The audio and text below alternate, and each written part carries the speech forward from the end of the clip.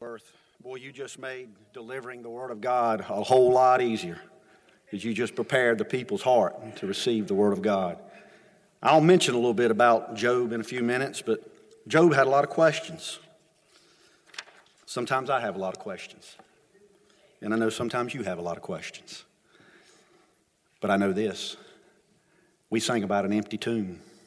I know this. My Savior, my Redeemer, He lives. And I can face tomorrow because of that. I don't know what you're dealing with this morning, but you can face it because there's an empty tomb and there's a risen Savior. Job could only imagine that. Job could only speak to what he knew. Job said, I know that my Redeemer lives, and one day I will see Him in my flesh. And one day we will see Him in our flesh. So glad you're here with us this morning. Glad you've come to worship with us. And the presence of God has certainly been in this place. I know it's Super Bowl Sunday. I know many of you will be watching the game. I don't necessarily have a dog in this fight. Our praise and worship leader does. I'm sure he'll be proudly show you his Philadelphia Eagles socks if you'd like to see them. You know, he showed everybody else. He might as well show you all too. I told him they would be nicer if they had a pretty blue star on them, but they don't. But I like the pregame show because I like the backstory. I like the stories of the players. You know, we see them as famous athletes, great athletes, but there's backstories. And I thank God, I know there's been a lot of politics that surrounded the NFL. Quite frankly, I didn't watch it for a while. I got tired of some of it. But I thank God that within the NFL, just like within your workplace or your home or wherever God has set you as an ambassador, there's representatives of salt and light within the NFL. And I've heard that both quarterbacks are that. I don't know. You know, we don't know them personally. But I thank God that within a place like that, there's a place that represents the kingdom of God in the National Football League. And I think that's great. And so I'll be watching this evening, and I'll be watching some of those backstories. Next week we will have a group here from Charis Bible College. Some of you are familiar with them. They've been here before. They come out of Colorado. They're people who've been called into ministry and are attending a college out there. I didn't say young people because many times it's been older folks. There have been some older folks that have started in this. And so they will come, they will give a couple testimonies, and one of their students who's called to pulpit ministry will actually minister to us next week. Because, you know, what they do is get up and stand in front of a group of people like you all and look around and see how intimidating it can be to look out there and actually preach. So next week, that's who will be with us. And so just keep that in mind as they come next week, and we bless them and give them an opportunity to minister. Have you all noticed how fascinated our society has become with their ancestry? Have you noticed that? Things like Ancestry.com, NC123andMe. Have you noticed that? People have come fascinated with their ancestry. They want to know something about their heritage. And they find out some interesting things. They're even swabbing their mouth for DNA and sending that off. Let me say for the record, I'm with Timmy. I am not sending my DNA to no one. I'm not. Now, you do what you want. Right, Timmy? I'm not doing it. I even saw a story on 60 Minutes where a lady who was involved in that said she wouldn't do it because there's no guarantee that information lands and where it ends up. But people are doing it. They're interested in it. And I understand it. And as a matter of fact, a little short search, and this is in your introduction about midway through, revealed this about what we can learn about our family history. It says a quick search, this is from selecthealth.org, shows that learning your family history can give you a sense of identity, make you more resilient, help you connect with others, make you a better human, and help you make better health choices. Now think about that in light of knowing where our ancestry is, knowing our spiritual heritage, knowing where our faith all began. What do we believe and why do we believe it? Think about that as it relates to giving you a sense of identity, making you more resilient, helping you connect with others, make you a better human, and help you make good health choices. So for the next several weeks, I'm going to do a series on the book of Genesis. It's called In the Beginning. And I'm going to look back. We're going to take a real broad look at it. Now, you could preach through the book of Genesis for a couple years. There's so much in there. We'll take a broad look at some of the significant events of the book of Genesis and some of the significant people of the book of Genesis. And this morning, we'll be looking at the creation. We'll be looking at the creation. Now, I'm not going to read Genesis 1 and 2. I did send that out in an email, and I'll be doing that more. Things for you to read. I want you to read it and see what God speaks to you about it. But the key verse this morning will come from Genesis 1 through 4. So if you have your Bibles or your smartphones, if you'll open with me to Genesis 1, and we'll read 1 through 4.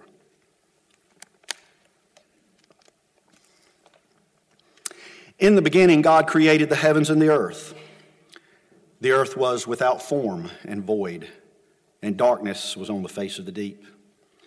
And the Spirit of God was hovering over the face of the waters. Then God said, "Let there be light," and there was light. And God saw the light that it was good, and God divided the light from the darkness. Lord, I thank you for your word. Lord, I just thank you for the anointing that's been in this place already. Even from the prayer room to the worship to the special song, your presence has been in this place. And I pray that it'll continue here, Lord, as we read your word and we see your invisible attributes, God, that is revealed to us and the God that you are in your creation. In Jesus' name. So we're going to look at the creation, and we're going to look at the book of Genesis. The book of Genesis was written by Moses, along with the other 4 books of the Bible. First 4 books of the Bible, it's known as the Torah or the Pentateuch.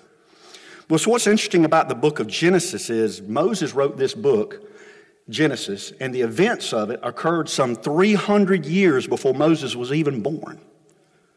So you're thinking like me, when I read that, I'm like, how in the world did Moses write about something that occurred some 300 years before he was born? How could he write about the creation of the earth? How could he do that? There's some debate over that, but most believe this. It was by a number of ways. First, that it was by direct revelation. By direct revelation. The book of Genesis was likely written by Moses when he was in the wilderness. He had led the children of Israel out of bondage. And while they were in the wilderness, God revealed this book to him, possibly by direct revelation. God spoke to people like that then. You remember the burning bush. They didn't have the word of God like we have. And so God at times would speak directly to people. It's also thought that maybe it was by both oral and possibly written tradition. Much of the Bible that we have is written, all of the Bible we have is written, but before that it was passed down. Much of what we know was passed down orally before it was written down. And it was even suggested that maybe Adam himself wrote some things. The earliest of humans were intelligent. Or at a minimum that he passed down the creation account and it survived all the way to the time of Moses. Now, if I say that, if you're like me, you're like, that sounds kind of hard to believe. So if you're still questioning that, how could Moses write something? How can we trust the authority of Scripture of Moses and something he wrote some 300 years before he was born? Would you say that if Jesus trusted it and if Jesus stood on its authority, I think we can stand on its authority. And Jesus believed Moses and the writings of Moses. This is what he said to some of the religious leaders of his day when they were debating over him. He said, "If you believed Moses, you would believe me, for he wrote about me." So Jesus believed in the authority of Scripture. He believed in the authority of the writings of Moses. And not only that, as we look at the creation account, the reason he could believe in it and know that it was factual, because he was there. He's always been. We believe in the Trinity. We'll see that in the creation. He was there. So we can trust this Scripture. We can trust what God has chosen to reveal to us about the beginning of time. So it starts off in Genesis 1 through 4. It starts off, it says, "In the beginning, God." In the beginning, God. Now, he could have stopped right there. God owes us no explanation for who he is. He's outside of our realm. I cannot really comprehend him. He exists outside of time and space. And so much that we know about God is because he's chosen to reveal it to us, not because we can know him or owes us any explanation. All of what we believe about God, we know is by faith. The writer of Hebrews in Hebrews 11, the faith chapter, said this, "But without faith, it's impossible to please him. For he who comes to God must believe that he is, and that he is a rewarder of them who diligently seek him." So it takes faith. God is eternal. He has always existed. There's never been a time when he was not. He has no creator. He has no beginning. He has no end. Those things are outside our comprehension. But the psalmist knew it in Psalm 90:2 when he wrote, "Before the mountains were brought forth, or ever you had formed the earth and the world, even from everlasting to everlasting, you are God." Before he created anything, before anything happened, he's always been God, and he always will be God. But you know what? I am glad that he has chosen to reveal himself to us. He could have said to Moses, he could have said, "Write this down, Moses, in the beginning, God, now figure it out. Go on out there and figure it out." But he didn't. He's chosen to reveal himself to us. And the first way that God has chosen to reveal himself to us is in his creation. I had a little fun with this when I was doing this outline. This just came to my mind, so I wrote it down. There is a God, and we're not him. I'm glad I'm not him, and I know you're glad I'm not him, and I know Tammy's glad I'm not him. So this is a great opportunity for every married woman to look at her husband and say, "There's a God, and you're not him. I'm not him.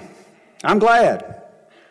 But there is a God, and he's revealed himself to us, and we see that he's revealed himself to us in his creation, because it says, "In the beginning God created the heavens and the earth." The heavens and the earth.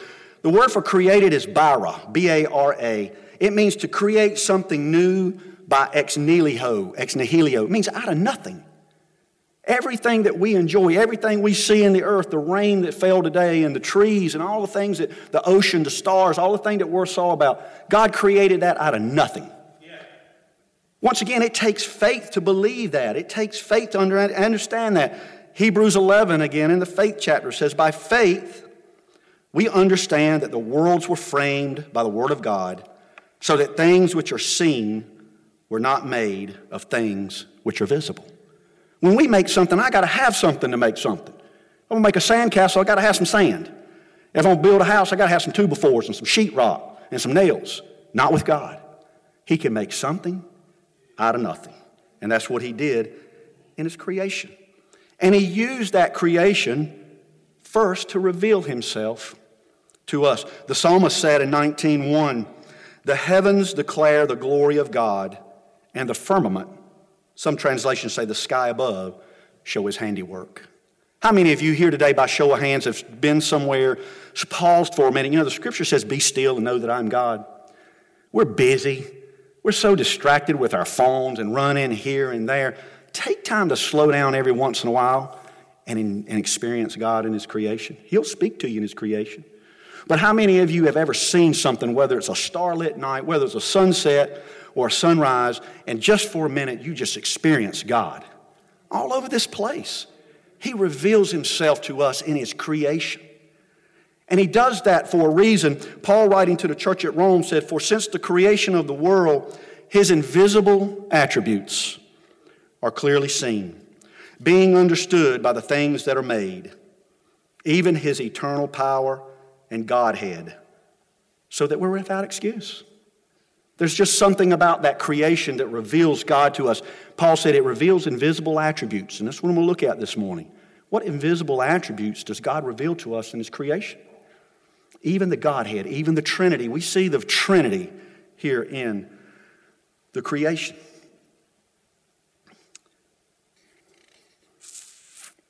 Genesis 1 and 2, it says, "The earth was without form and void, and darkness was over the face of the deep. And the Spirit of God was hovering over the waters." One translation in that says that there was chaos. Now, I don't think that's the best translation, because there's not many that give that. But for purposes of this, I want to use that translation for just a moment, because 3 men were arguing over whose profession was first established on the earth. "Mine was," said the surgeon. "The Bible says that Eve was made by carving a rib out of Adam." "Not at all," said the engineer. "An engineering job came before that. In 6 days the earth was created out of chaos, and that was an engineer's job." "Yes," said the politician, "but who do you think created the chaos?" I think we see what's going on today, and we see some chaos. But what we can see from this, from God's creation, is first that he is a God of order. He's a God of order. It says the earth was without form and void, and darkness was over the deep. Now the question rises up out of that when you read that. If everything that God created was good, and it was, why the darkness? Why the form? Why the void? Don't know the answer to that. God doesn't tell us everything. Some believe within this is what lies is known as the gap theory. There's those Christians who believe in the creation, but they believe the earth is millions of years old. You may have heard this debate. And then there's young earth Christians, where I tend to fall, that believe that the earth is only 6,000 years old. And within that gap theory, what they say is between Genesis 1 and Genesis 2, there could have been millions of years, and that's where the earth just lay dark and void. God created it, took a break, and then came back later and created everything that was good. One commentator even said it might have been the dwelling place of Satan, because guess what? Satan did what? He was in heaven at one time, wasn't he? And he was cast out for his pride. I'll deal with that more when we look at the fall of mankind. Jesus himself said, I saw Satan fall like lightning. I don't know about that, but I do know is the scriptures say that for a while the earth was without form and darkness was over the deep. But it didn't stop there. It said that the Spirit of God was hovering over the waters. And I'm here to tell you, church, that when the Spirit of God begins to hover over things that are dark and void, order starts to establish. Good things start to happen. Because He's a good God. And He still comes and hovers over people's lives. If you'll put your trust in Him today, I don't know what darkness is in your life. I don't know what chaos is in your life. I don't know what void might be in your life. But He will hover over your life. I thought about trying to go out and try to find an illustration about that. But as I thought about that, I thought about the many testimonies we have just in this church right here. In this church right here. Where people have testified to what God has done in their lives. And I thought how just a couple weeks ago, Miss Rebecca Pearson come and stood in this pulpit right here. And she gave a testimony of how her life was dark and empty, and how it was controlled with alcohol and depression and anxiety and all these things that we like to hide from as Christians. That can't be happening to us, but it happens. But she began to put her trust in Christ, and how the Spirit of God began to hover over her life, over her home, and it changed things. There was no longer darkness and void. Are there still struggles in all of our lives? Yes, but the Spirit of God is a God of order, not confusion. Paul even carried that theme into the early church. He said, let everything that happens in the church be in order. Our God is a God of order, not confusion. And when the Spirit of God begins to move, He changes things. And when the Spirit of God began to move over the waters of the deep and that earth began to be formed, it was done with such precision. It's such precision. Our creation is so intricately made that if one little thing falls apart, the whole thing collapses. The whole thing comes down. I want to read something to you. It says, if there were no trees or plants of any kind, we could not live, because the plants provide the oxygen we need to breathe. We provide the carbon dioxide the plants need to sustain life. If it were closer to the sun, we'd burn up. If it were further from the sun, we would freeze. If the earth were a few miles smaller in diameter, the density of its atmosphere would be so thin that the earth would not retain enough heat to sustain animal and human life. The earth's waters would freeze to such a depth that all other forms of life would perish. But if the earth were a few miles larger in diameter, the air would become so dense that too much heat would be absorbed, resulting in the death of all living things. Even secular scientists acknowledge this. These extraordinary cosmic coincidences have not escaped secular scientists. There is, for me, powerful evidence that there is something going on behind it all, said Paul Davies. No, there's not something going on behind it all. There's someone going on behind it all.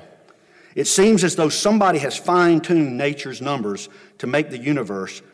The impression of design is overwhelming. And British cosmologist Edward Harrison doesn't hesitate to draw conclusions from the universe's razor-sharp calibration. Here is cosmological proof of the existence of God, he said flatly. The fine-tuning of the universe provides prima facie evidence of a deistic design. It didn't just happen, folks. God created it. and he's revealed himself in it. And in that, his Spirit still hovers over things that are dark. His Spirit is the one who takes things and puts them in order. Our God, revealed in the creation, the first invisible attribute, is that he is indeed a God of order. And he's also a God of power. Do you know how God created all this? He simply spoke it. He simply spoke it, and it happened. He simply spoke, and the earth with all its elements, majesty, and wonder came into existence. 10 times in chapter 1, it says, God said, and it happened. The psalmist knew this in Psalm 33, 8 and 9. He said, let all the earth fear the Lord. Let all the inhabitants stand in awe in him. There's not hardly a time that I stand in awe of the Lord more than sometimes it's revealed of his creation. When I see the majesty of it, it just makes me stop for a moment and stand in awe of who he is. For he spoke, and it was done. He commanded, and it stood fast. In Genesis 1 and 10, God spoke, and he formed the earth. Then in Genesis 1, 11 through 25, God spoke, and he filled the earth. He filled the earth with the vegetation, with the trees, the sun, the moon, the birds, the fish, and the animals. God spoke it, and it happened. I asked Brother Worth to sing this song today because, you know, it was in that power of that creation that God chose to have a conversation with Job. Like I said, Job had a lot of questions. I have questions. But Satan had gone to God, and he said, you know what, Job, you know why Job serves you? Because he's blessed. He's got a lot of money. Life's going great for him. Let me take all his stuff from him, and he won't serve you no more. And God said, go ahead. And he did. And Job lost his cattle, his children. He lost everything. And that prompted Job to have a lot of questions, and he had advisors that sometimes didn't give him the best advice.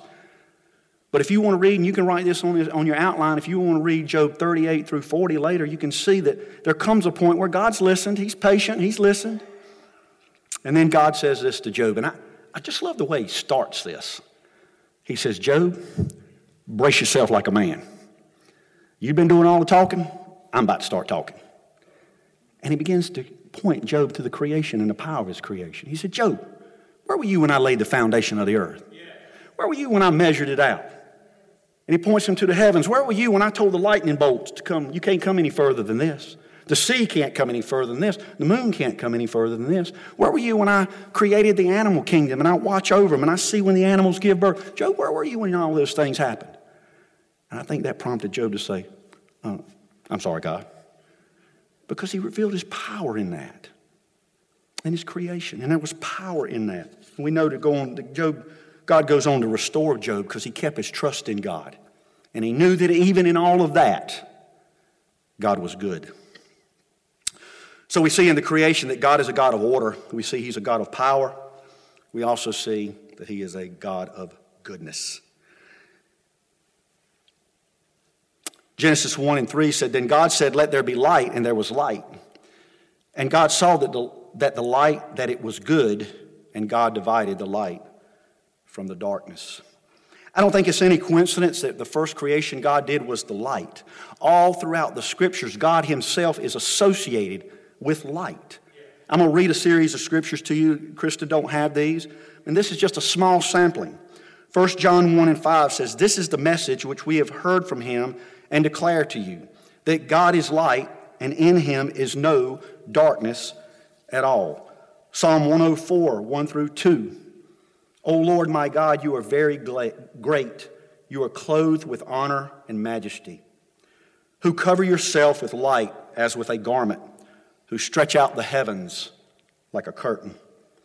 And then we know when we get to the place where we're all headed, the New Jerusalem, there's not going to be a need for the sun and the moon and all of those things, because Revelation 21 and 23 says the city had no need of the sun or of the moon to shine, for in it the glory of God illuminated it.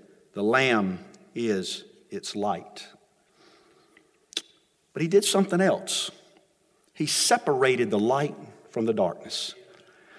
And as I studied this, always after God created the light, he would say, and the light was good. He never proclaimed the darkness good. Now, I have to believe that since God created the light and the dark, that in some way it was good, but I just found it interesting that here in the beginning we see this separation between the light and the dark. And all throughout Scripture, light is associated with Christ, the Word of God, God's people, and God's blessing. And darkness is associated with Satan, spiritual ignorance, and divine judgment. Jesus himself said this. He said in John 3:19, he said, and this is the condemnation. Some says, translation say, this is the verdict, that light has come into the world, referring to himself. And men loved darkness rather than light, because their deeds were evil.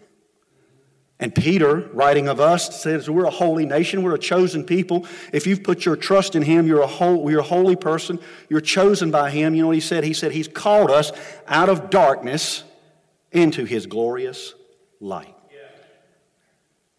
He separated the light from the darkness. And we're called to be light in a very, very dark world that's getting darker all the time. But the light shines brightest in the darkness, doesn't it? And so as we carry the light of Christ, as we carry the light of God into our homes, our workplaces, the NFL, or wherever it is, it shines bright because God has separated the light. He separated the people of light from the people of darkness. And in today's culture, quite frankly, that ought to be a pretty clear distinction in what we see in our culture today. And then he said this, everything was good. Everything that God did was good. So we see in his creation that first he's a God of order, he's a God of power, and he's a God of goodness. But we also see in the creation at the end of Genesis 1 and through Genesis 2 that he's a God of relationship. He's a relational God. I want to read a couple scriptures to you. Genesis 1, 26 through 28. Then God said, let us make man in our image according to our likeness. Let them have dominion over the fish and over the sea, over the birds of the air, and over the cattle, over all the earth, over every creeping thing that creeps on the earth. So God created man in his own image. In the image of God, he created him, male and female. Then God blessed them, and he said to them, be fruitful and multiply, fill the earth and subdue it, have dominion over the fish of the sea, over the birds of the air, over every living thing that moves on the earth. And then in Genesis 2:18, and the Lord God said, it's not good that man should be alone. We see the God of a relationship. I will make him a helper comparable to him. And then Genesis 2:24, therefore a man shall leave his father and his mother and be joined to his wife, and they shall become one flesh. We see this already, that God is a God of relationship. He created us. He created us in his image. He created us to have a relationship with him. He created a place for us. If you read Genesis 2, you read of the Garden of Eden, how beautiful it was. God said, hey, you can have everything you here need for food, everything you're going to love this place. He created it for them. The battles that are raging outside the four walls of this church, folks, are settled right here in the beginning. It's just a matter of whether or not we believe it or not. And I know that you do. And that God created them, he said, male and female. Gender is binary. Nothing else. God gave no room for nothing else. And I told you that God is a God of order, not confusion. And look at all the confusion that's going on out in our culture today over this. It's incredible. And then not only did he do that, he joined a man and he settled the marriage debate for us. He joined a man and a woman. And I know what some of you are thinking, well, that's Old Testament. That's old stuff. Jesus didn't say anything about that. I'm glad you said that. I'm glad you brought that up. Because I want you to read Matthew 19 today, when the religious leaders came to Jesus and started to trip him up on this idea of marriage. Jesus said, you've heard it said in the beginning, when he was there, that God made them male and female. And that a man shall leave his mother and his father and be joined to his wife. Jesus confirmed it. Jesus confirmed it. And church, the further our society or we get away from the design of God, the messier things are going to get. The messier they're going to get. But I don't care how big the mess is. I don't care how big your mess is. You can bring it to God. Let his Spirit begin to hover over it and brood over it. And he can clean it up. He'll clean it up. But you got to trust him. You can't go out there and still believe the lie and come in and think he's going to clean up the mess. He'll clean it up. But here's the problem. In Genesis 2:16 through 17, it says, but God commanded the man. God commanded the man. That was concerning the tree of knowledge of good and evil. He said, you can have anything you want in this garden, just not that. One of the best books I've read in quite some time, and you're welcome to take a picture of this after the service. I don't want to give it away because I'll forget who I gave it to. Do that all the time. Is this book here by a man named Vaughn Roberts. And if I were to ask you today, what is the kingdom of God? That's a broad question. I would get a lot of answers. Many of them, all of them would likely be right. But Vaughn Roberts wrote a whole book around what he defined as the kingdom of God. You could write this down if you'd like, but he defines it by 4 things. The kingdom of God is God's people, living in God's place, under God's rule, enjoying God's blessing. God's people, living in God's place, under God's rule, enjoying God's blessing. I think our culture can get on board with 1, 2, and 4, but that under God's rule, not so much. And he does a timeline of the Bible from Genesis to Revelation under those 4 things. And we see that it's true. We see here in the creation account, God's people were who? Adam and Eve. God's place was a beautiful place of Eden that he had made for them. Under God's rule. One rule. One rule.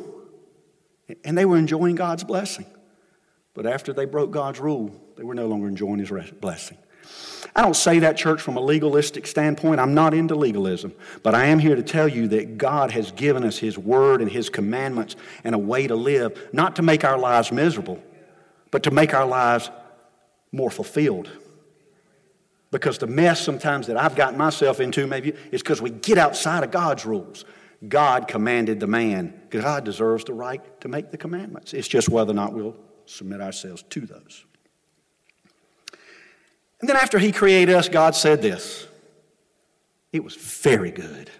Man, I'm going to ask you and the team if you would have come on up.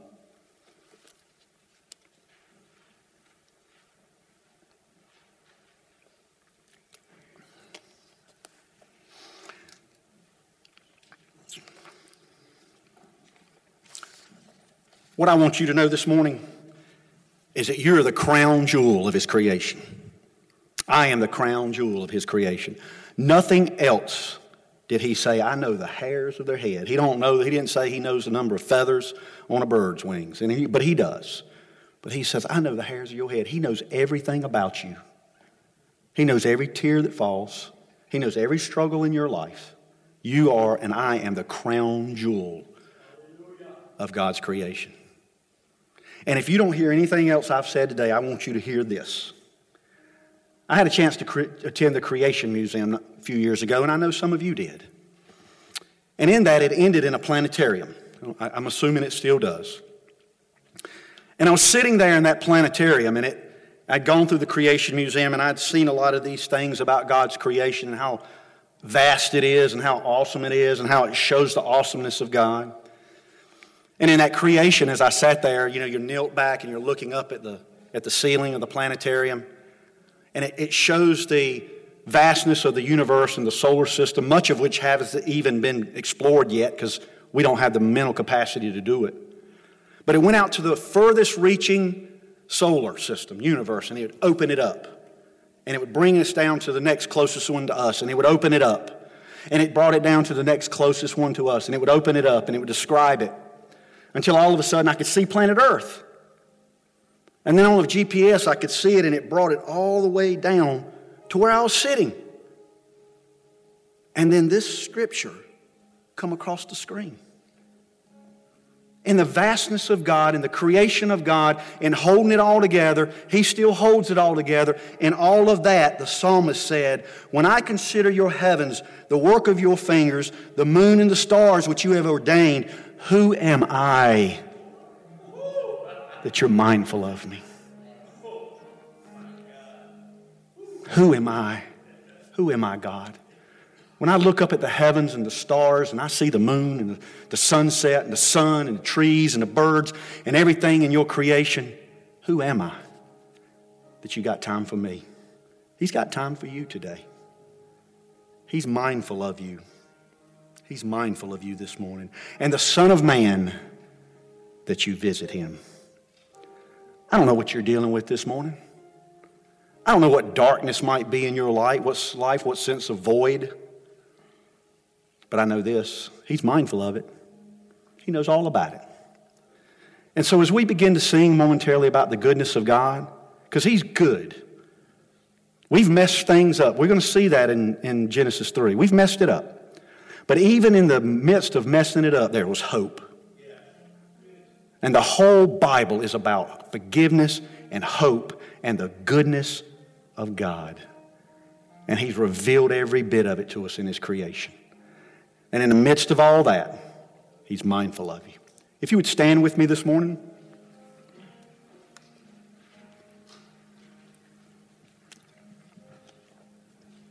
And I'm going to ask you this morning, is something in your life that you said, Larry, I really need the intervention of God. There's some darkness in my life. There's just some void there. I'm going to ask you to come and stand here. We'll close around the altar as a group. But I'm going to ask you to come stand right here or kneel in this altar. Don't let your pride keep you from receiving what God has for you. And how's he going to do it? I don't know. But I know this. When you come humbly before him, his Holy Spirit will hover over your life. And he'll begin to change things. There's testimonies all throughout this place where he's done it. He'll do it for you. God, I thank you for your presence. God, I thank you that in the vastness of your creation, that you're mindful of me. God, that I could speak to you this morning, as the song said. God, before I even came into this sanctuary, how I could stand in the office back there and look out at the rain and the grass and the trees and watch the trees blow and know that in the midst of all that, you saw me standing right there. With all my questions and doubts and fears and struggles, you were there with me. I sense your presence with me. And you've left us with that presence. This same Holy Spirit that brooded over those waters now indwells me and fulfills me. You've given it to every one of us who would come and trust you. You said you would send us that Spirit. When you went away, you would leave us not comfortless, but you would give us a spirit, a counselor, comforter.